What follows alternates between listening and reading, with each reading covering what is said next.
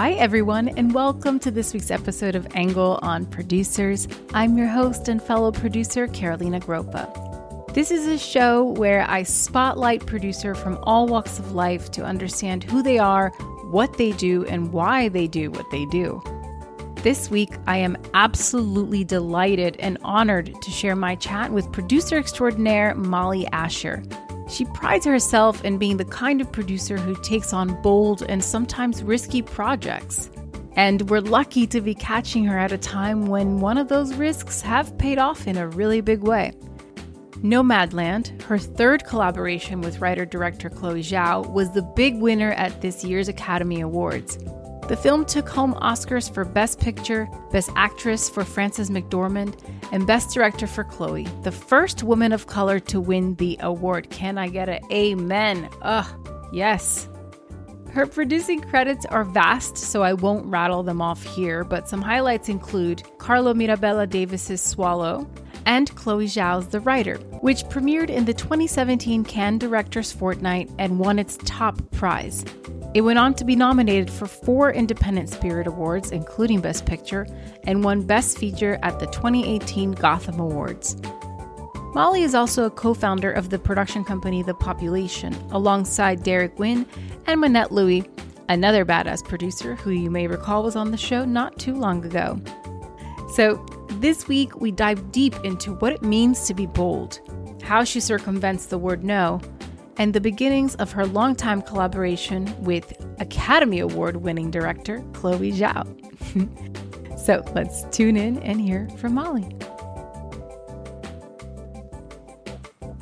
I don't know if I would have changed my decision. I just think I would have tried my hand at maybe other opportunities early on in my career personally. I don't know if you feel the same, but like I would have maybe gone and done the assistant thing just for like 6 months just to have that instead of just being deep in the trenches of production from day one. But aside from that, I don't think there's anything else that would have changed if I could have had that insight. So yeah, it's interesting because I did the same kind of route too of going right into production, and I always wonder, how much I would have learned on more of like the business side, I guess, of things if I had been an assistant or worked as a like development executive or something like that. Yeah.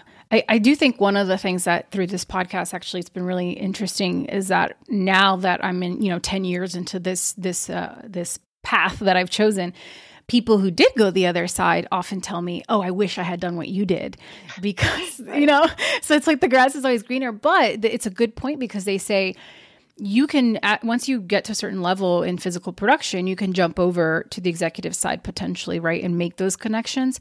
But for someone who went up the development side, for them to understand what we do, they kind of have to start as a PA, really, to understand it from the ground floor, and they're not going to do that. So there's an experience, part of the experience they're never really going to have, and a deep understanding of the production process they'll never really understand. I don't blame them. If you've invested a decade, you're not going to go make minimum wage to, you have to be really, really passionate about production. Yeah. So much incredible things are happening for you and for Nomadland right now. And I want to just take it back to the beginning of how you discovered this business and at what point you found that producing was a thing that one could do for money.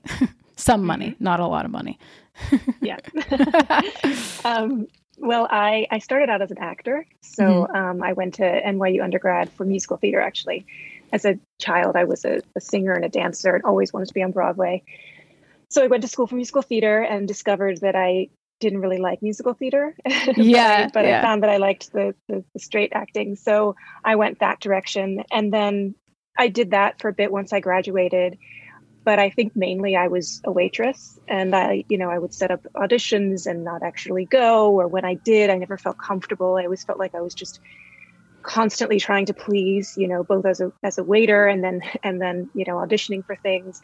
I never really felt like there were the right roles for me, or I felt kind of maybe typecast in a way. So at some point, me and a couple theater friends decided to make a short film.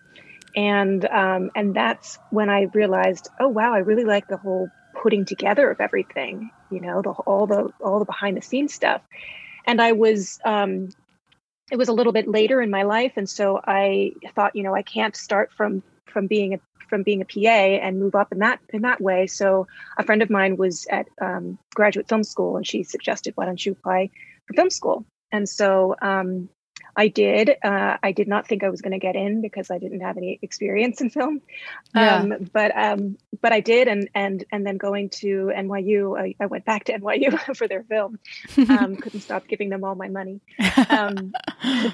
I discovered that filmmaking, that I truly loved it, and I think it's something I could just, even when I was like editing, because we learned everything, I could just sit and edit for like 24 hours and still love it, and I was like, okay, this is what it's like to really, really love something.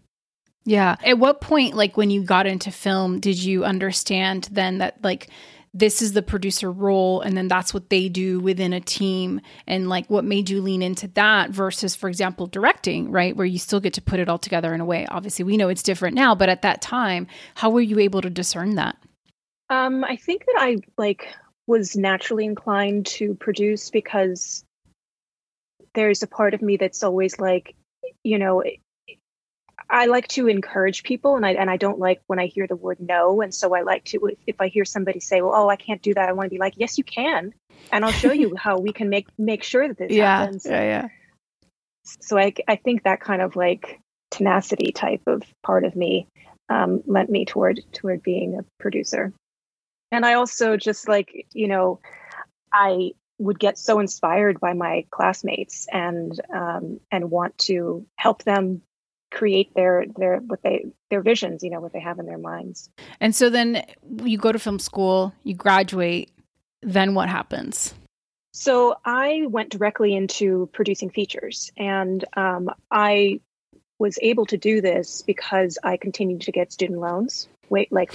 Years after there's a thesis period after you have your coursework at NYU.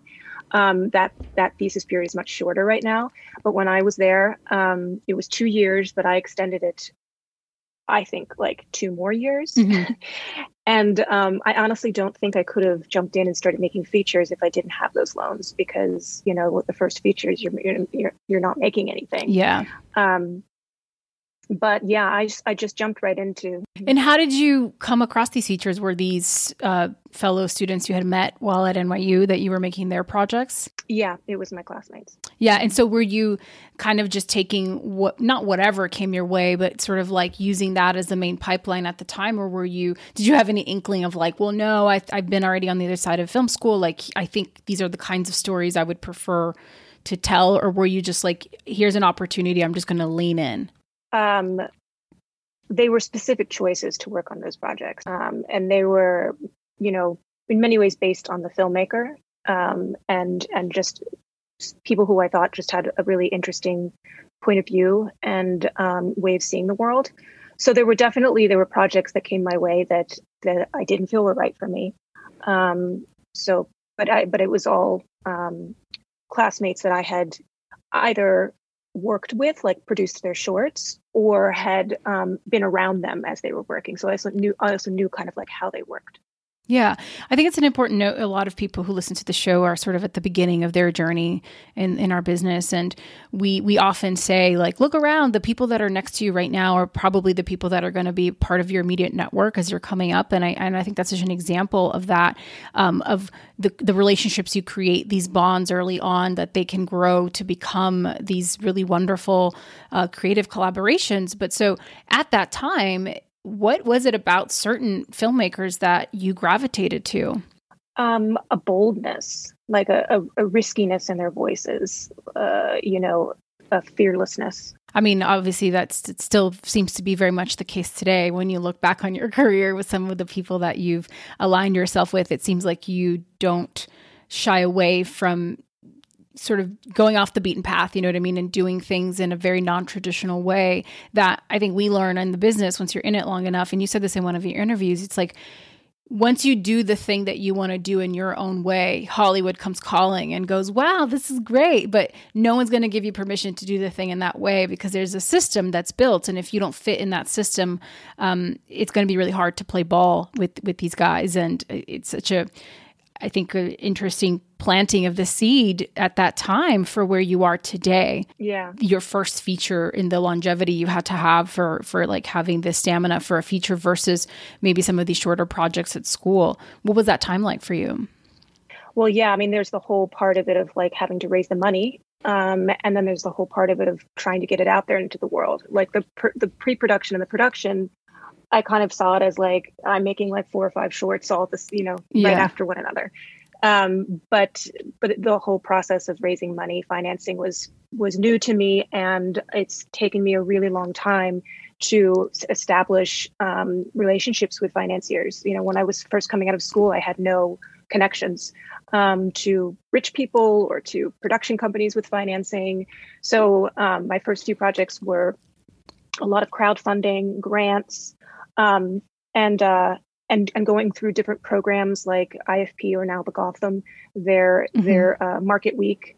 Film Independent has their fast track program. So I started doing those things in order to get to know the players in the field, people that could help me actually make the film. However, that was, even then, like I think about like Songs My Brothers Taught Me, Chloe's first film. Yeah. Thank God we had so many grants, because financiers just door closing after door closing after door closing. I'll never forget like one of the pitches. It was at Fast Track to this company, and we pitched the film and showed pictures of Pine Ridge Reservation, beautiful, and some video clips that Chloe had taken, and then they were just completely silent and had like nothing to say. and I, basically, I think what they were thinking, because then what other people would say to us is, well, there's no real audience for this, a film with non-actors on a reservation. And so we had to figure out how to make the film with very, very little means. Yeah. And I think that's part of what, in a way, that's, I think, what was part of how Chloe and her DP Josh created their style, came out of necessity in many ways. Yeah. And for myself, it was just very eye-opening as to what the industry deems commercial. Right. I think it's interesting you bring that specific example up, because in doing my research, I found a video where you won the Cinema Unbound Award recently, and Chloe presented the award, and she actually talks about that very thing from her perspective, right? When she found out that you guys had lost the financing again for this project. And she says it was one of the darkest days of her career, but then she called you and she said, hey, we have this amount of money. What do we do? And your response, you were excited and you said, we're going to make this movie. We're going to figure it out. And she says that your enthusiasm is what instilled, that faith again in her, for her to continue marching forward. It's the mark of a great producer. It's let's go, let's find a way, let's push through. There's always a yes somewhere, and I just love that you've built this really long working relationship with her. And this isn't just a passion project that you had that now has gotten to this level of success with Nomadland. Like this is a relationship you've built over a decade with this person, and you can really feel that. And so many people come to me and go, I just need a producer. I just got to find a producer. There's a bit of a desperation in that. And I always caution people to be so careful, because you don't just need a producer. You need the right producer. It's a marriage. It's very much a long haul with just one project. I don't know if what could have changed in that moment had you been like, well, you're right. Let's wait. Like, let's be practical about this, instead of just saying balls to the walls. Let's just go. That boldness that I think you seek in your filmmakers, you have yourself as a producer. I never thought about it like that. Thanks. It's a boldness that it's got a thing. If we knew how hard it was on the other side, we probably wouldn't have done it. Like that ignorance is bliss.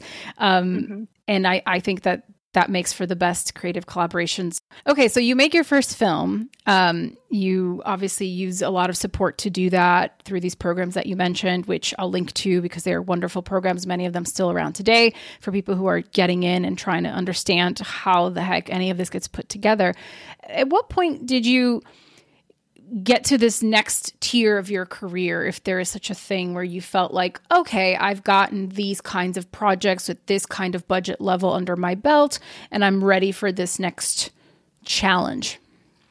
There was a point where it was only a few years ago when I was developing Swallow with Carlo Mirabella Davis, and a project came along to me, a $1 million project for me to line produce. And I had never just fully line produced anything.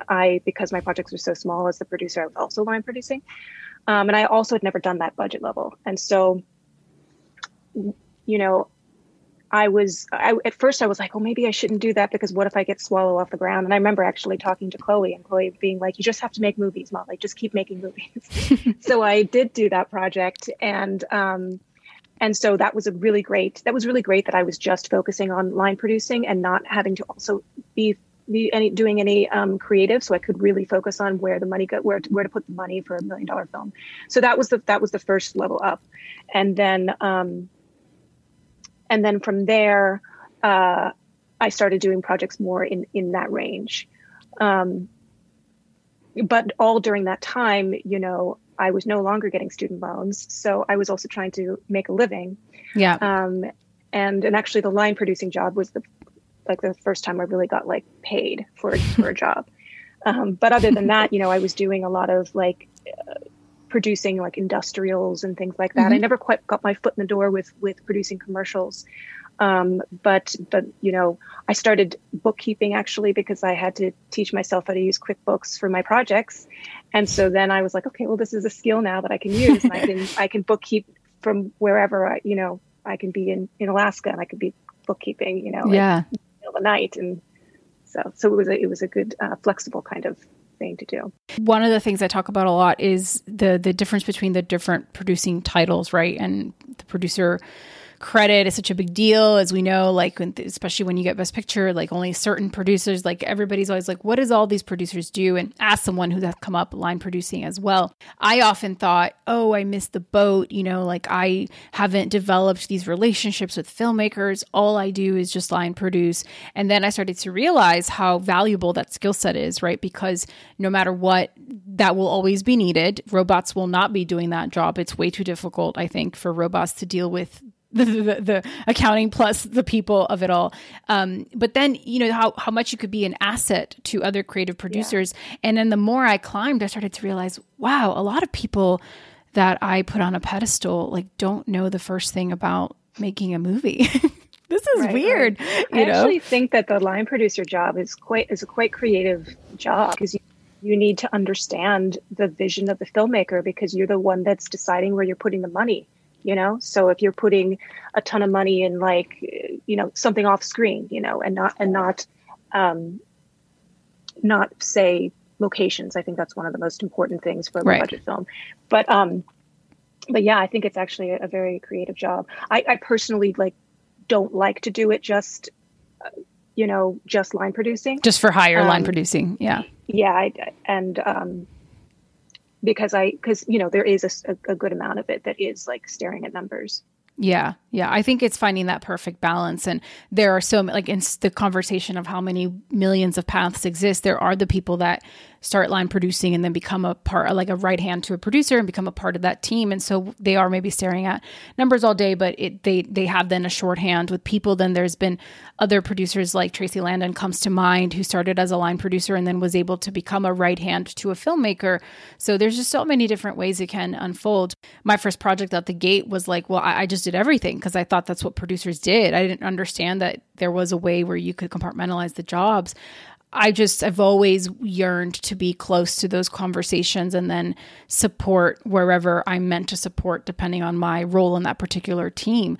And so I say that because sometimes people have that skill and they can think, well, I don't want to just do this one thing. But I think there's a lot, like you said, there's a tremendous value in that. And in terms of sustaining a life financially while you're pursuing your creative projects and developing stuff, which takes, God, forever, you could actually have a cush kind of, sort of landing pad for that while you're doing that. I very much did what you described, where I was doing branded commercials, anything I could get my hands on for money, but also it was really good practice. You know, it was like these little sprints to prepare for the marathon that is features, especially indie features. And I also think the smart thing is, for anyone listening who does want to consider that, is you then amass the kinds of people that when you get to go make your feature, you want to bring with you on that journey. Because now you're like, okay, I dealt with this person for 3 days and they're insufferable. I could never deal with them for 3 months. And then you sort of get to like shape your team and build that network.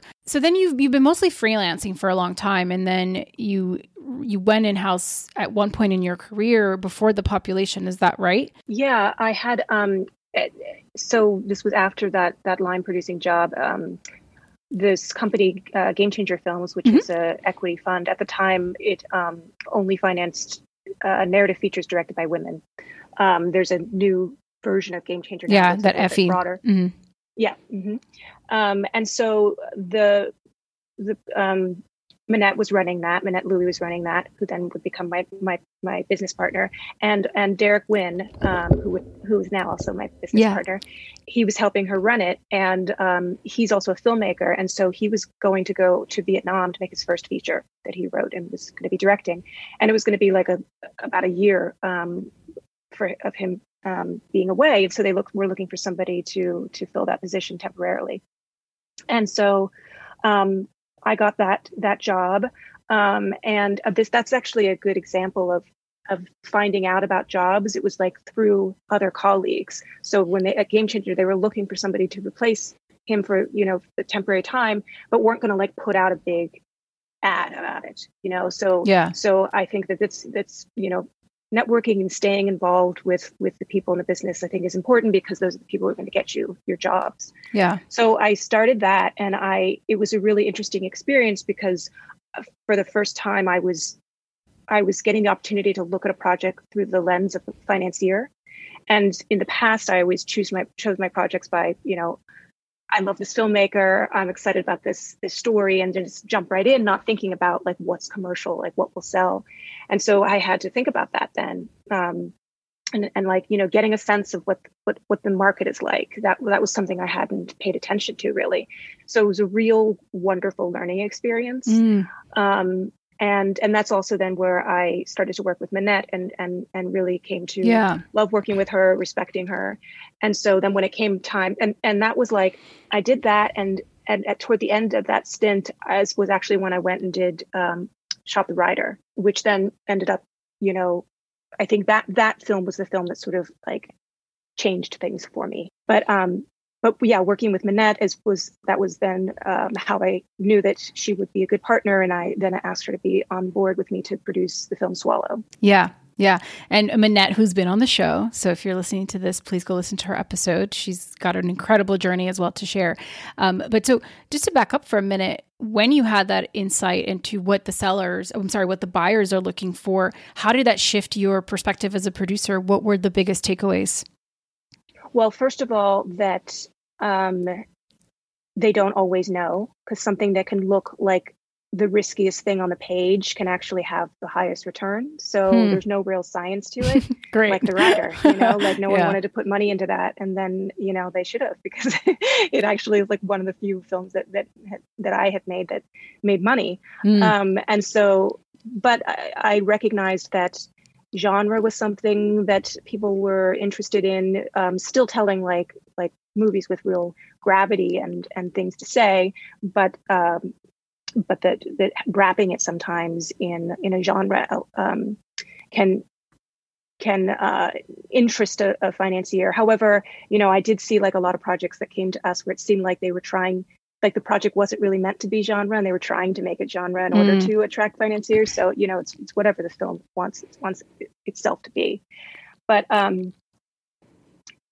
yeah, I think that what I learned was, I learned also of like, what is this the right budget for this type of film? This scope of film, like how much of an audience do you think it's going to have? Does it need to have a smaller budget? That was something I started to think about. In the past, I was just like trying to make movies for as little as possible, because I knew I wasn't going to be able to find the money.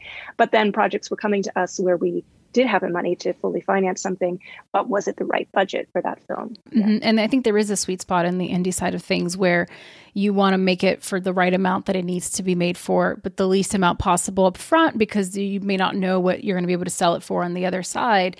I have one of my projects that I've been developing, and it's been really interesting to have those conversations and have to, we want to make it for 3, but really the market demands we make it for 1.7. Like, without really making creative concessions, how do we do that? And how do we structure this to set us up for success? Because yes, you want to support the filmmaker and the creative process and the production process. But if you make a movie that is not going to sell or make any money back, then do you get another shot at it? Especially with female-led projects. Yeah. You ever, I guess it was just a year, so you knew you had an out date, but you weren't like, oh man, how do I do this? And I have all these things on my slate that I still want to do, but I'm now under the mandate maybe of another company and what stories they think I should tell. It sounds like it was maybe more of a little bit of a masterclass in a year, and you weren't just going in-house and forever potentially. Yeah. I mean, I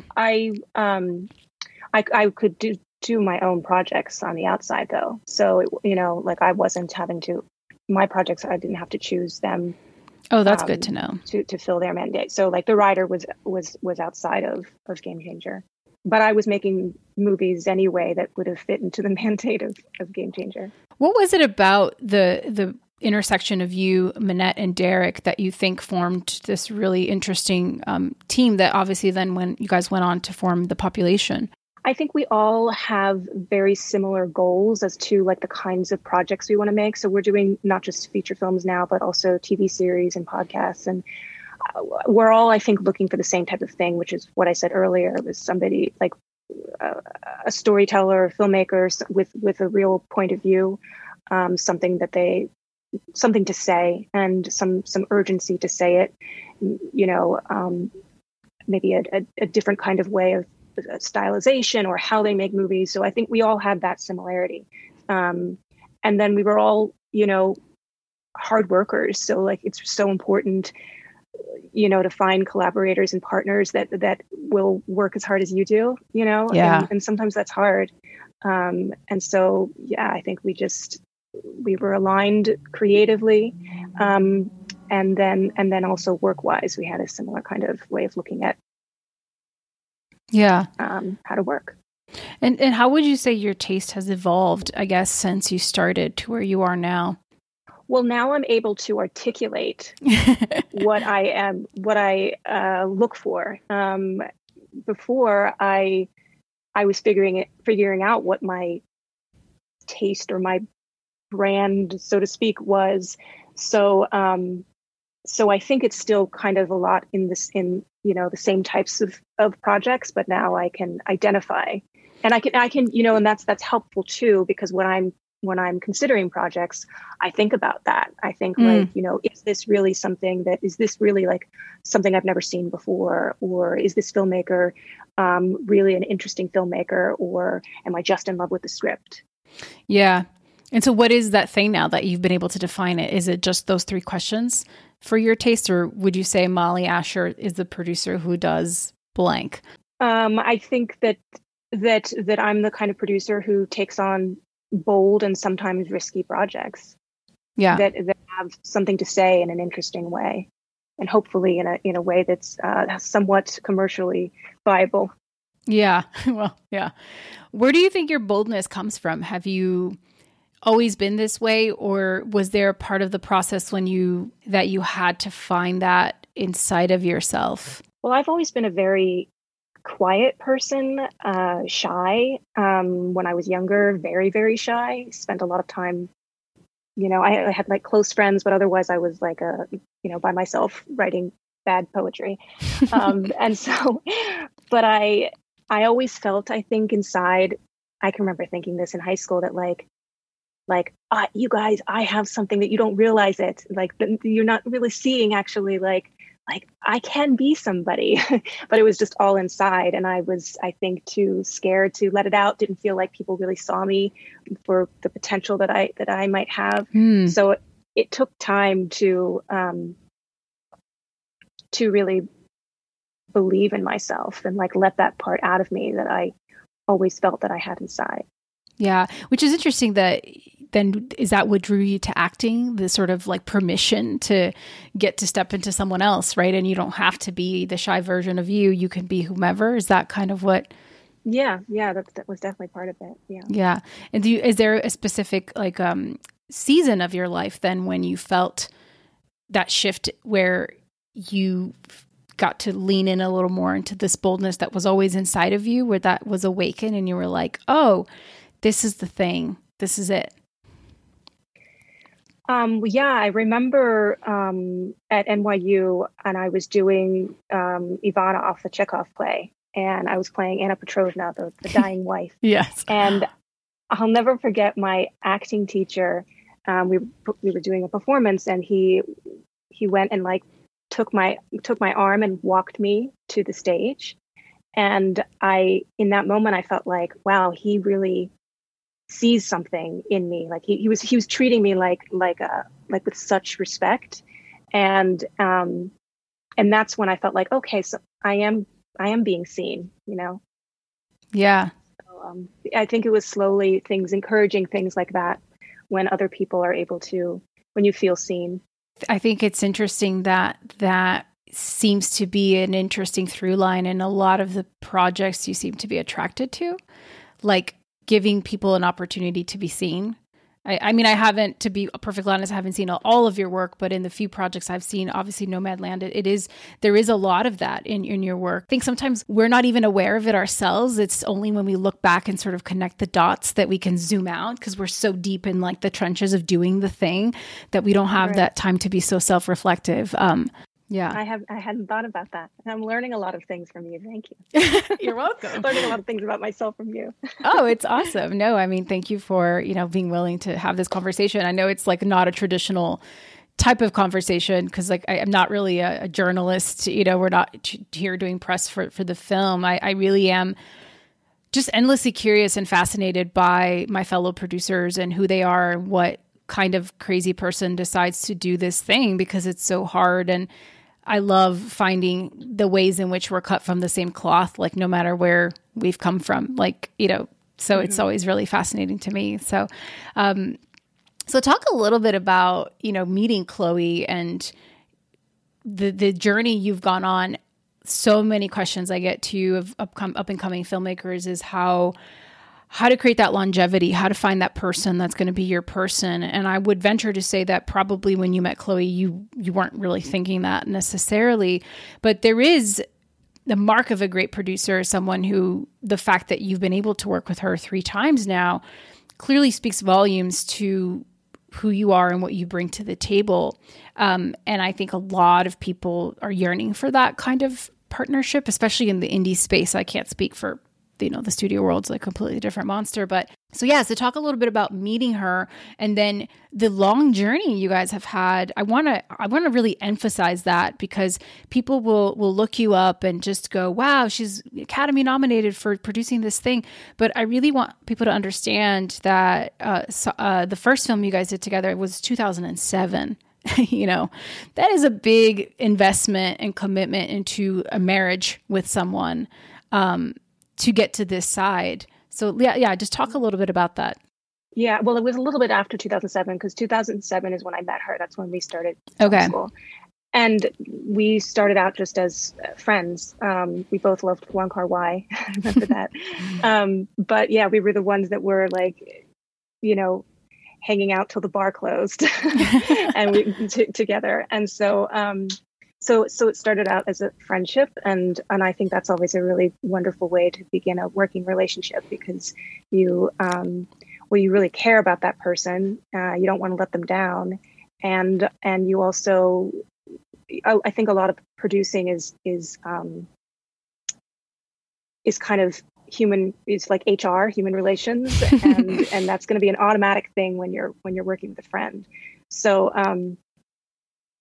Yeah, and then I didn't actually produce any of her shorts in school, but I admired how she worked, and I admired the work that she was making. And then, when she asked me to do Songs My Brothers Taught Me, I remember her asking as if like I was going to have to consider it.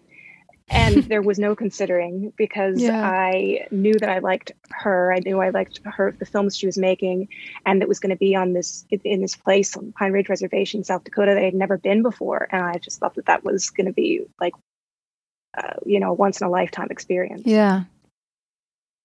And that process of making that film was so difficult. So I think, that process, us figuring out how to make the kind of movie that she wants to make, and just going through that together.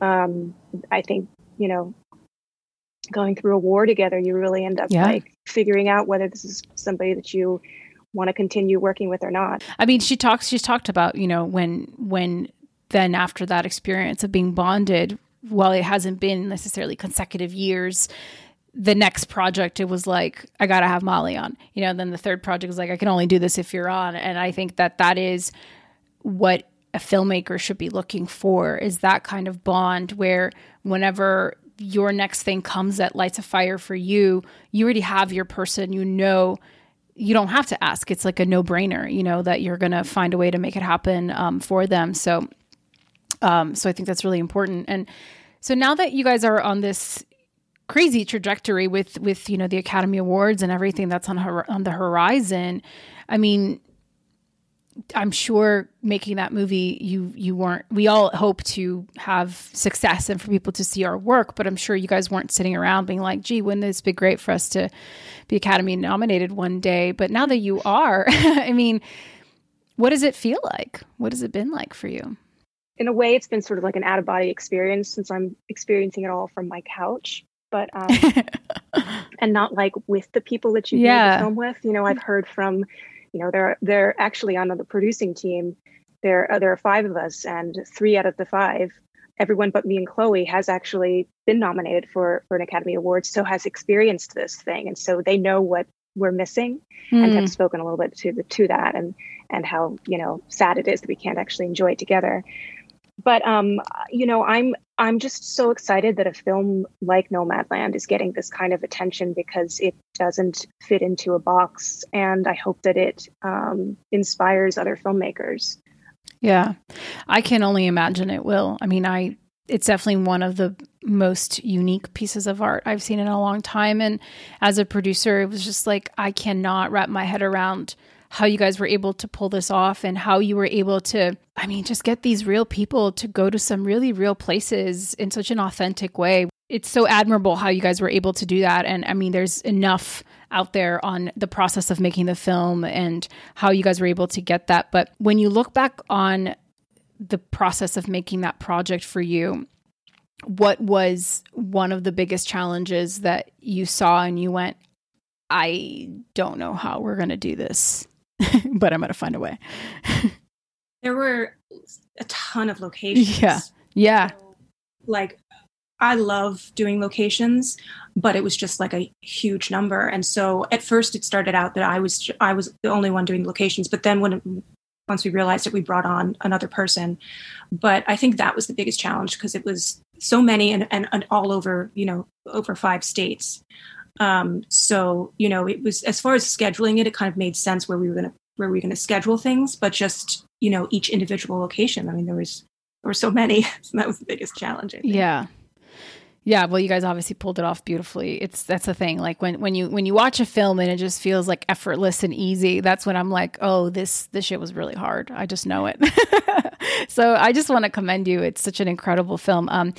As we wrap up, I do want to talk a little bit about, I've been really transparent on the show and with the guests that come on and the people that hear me yap about this. And I think it's a really important topic of self-care and really navigating the ups and downs, because this is a lifestyle. This is forever for most of us. And we have our reasons for doing it. And it's, not for the faint of heart. And so I'd love for you to talk a little bit about some of the lulls that you've gone through in your career and what kept you going, what kept you in the game, kept you motivated, kept you pushing through and showing up.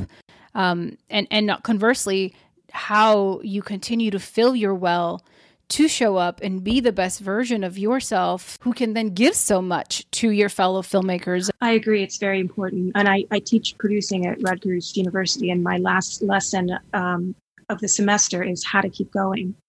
Because I want the students to know that they're going into a very difficult profession.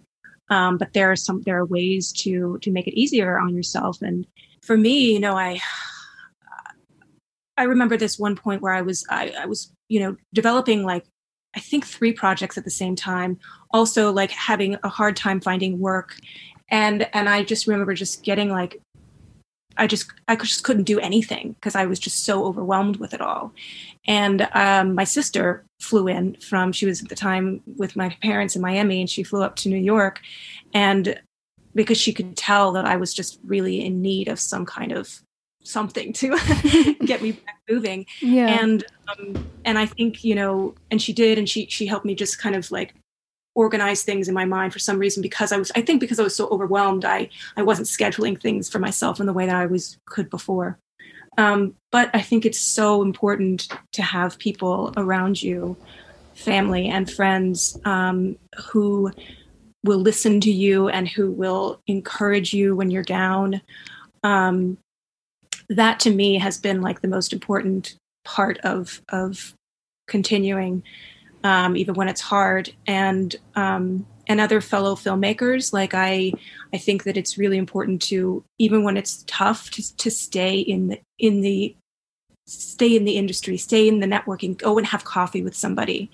And not only because they might be the person getting your next job, but also you can share what's troubling you, what's difficult, and then you'll see that it's difficult for everybody, and you can help one another in that way.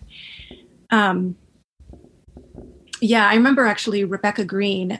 We were at a lab together as mentors, and she said that she does photography to do something that's outside of filmmaking, and my fiance actually recently bought me a piano. I think that's something to as a producer, maybe go and do something else that's not in the business, to open your mind and your heart up a little bit during those difficult times. Yeah, because we can live and breathe this because we love it so much, and sometimes that air is a little toxic, and we just need to breathe some fresh air.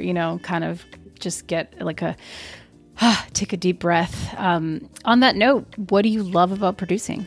I love so many things about it, but I love the collaboration. I love, making something that seems impossible possible.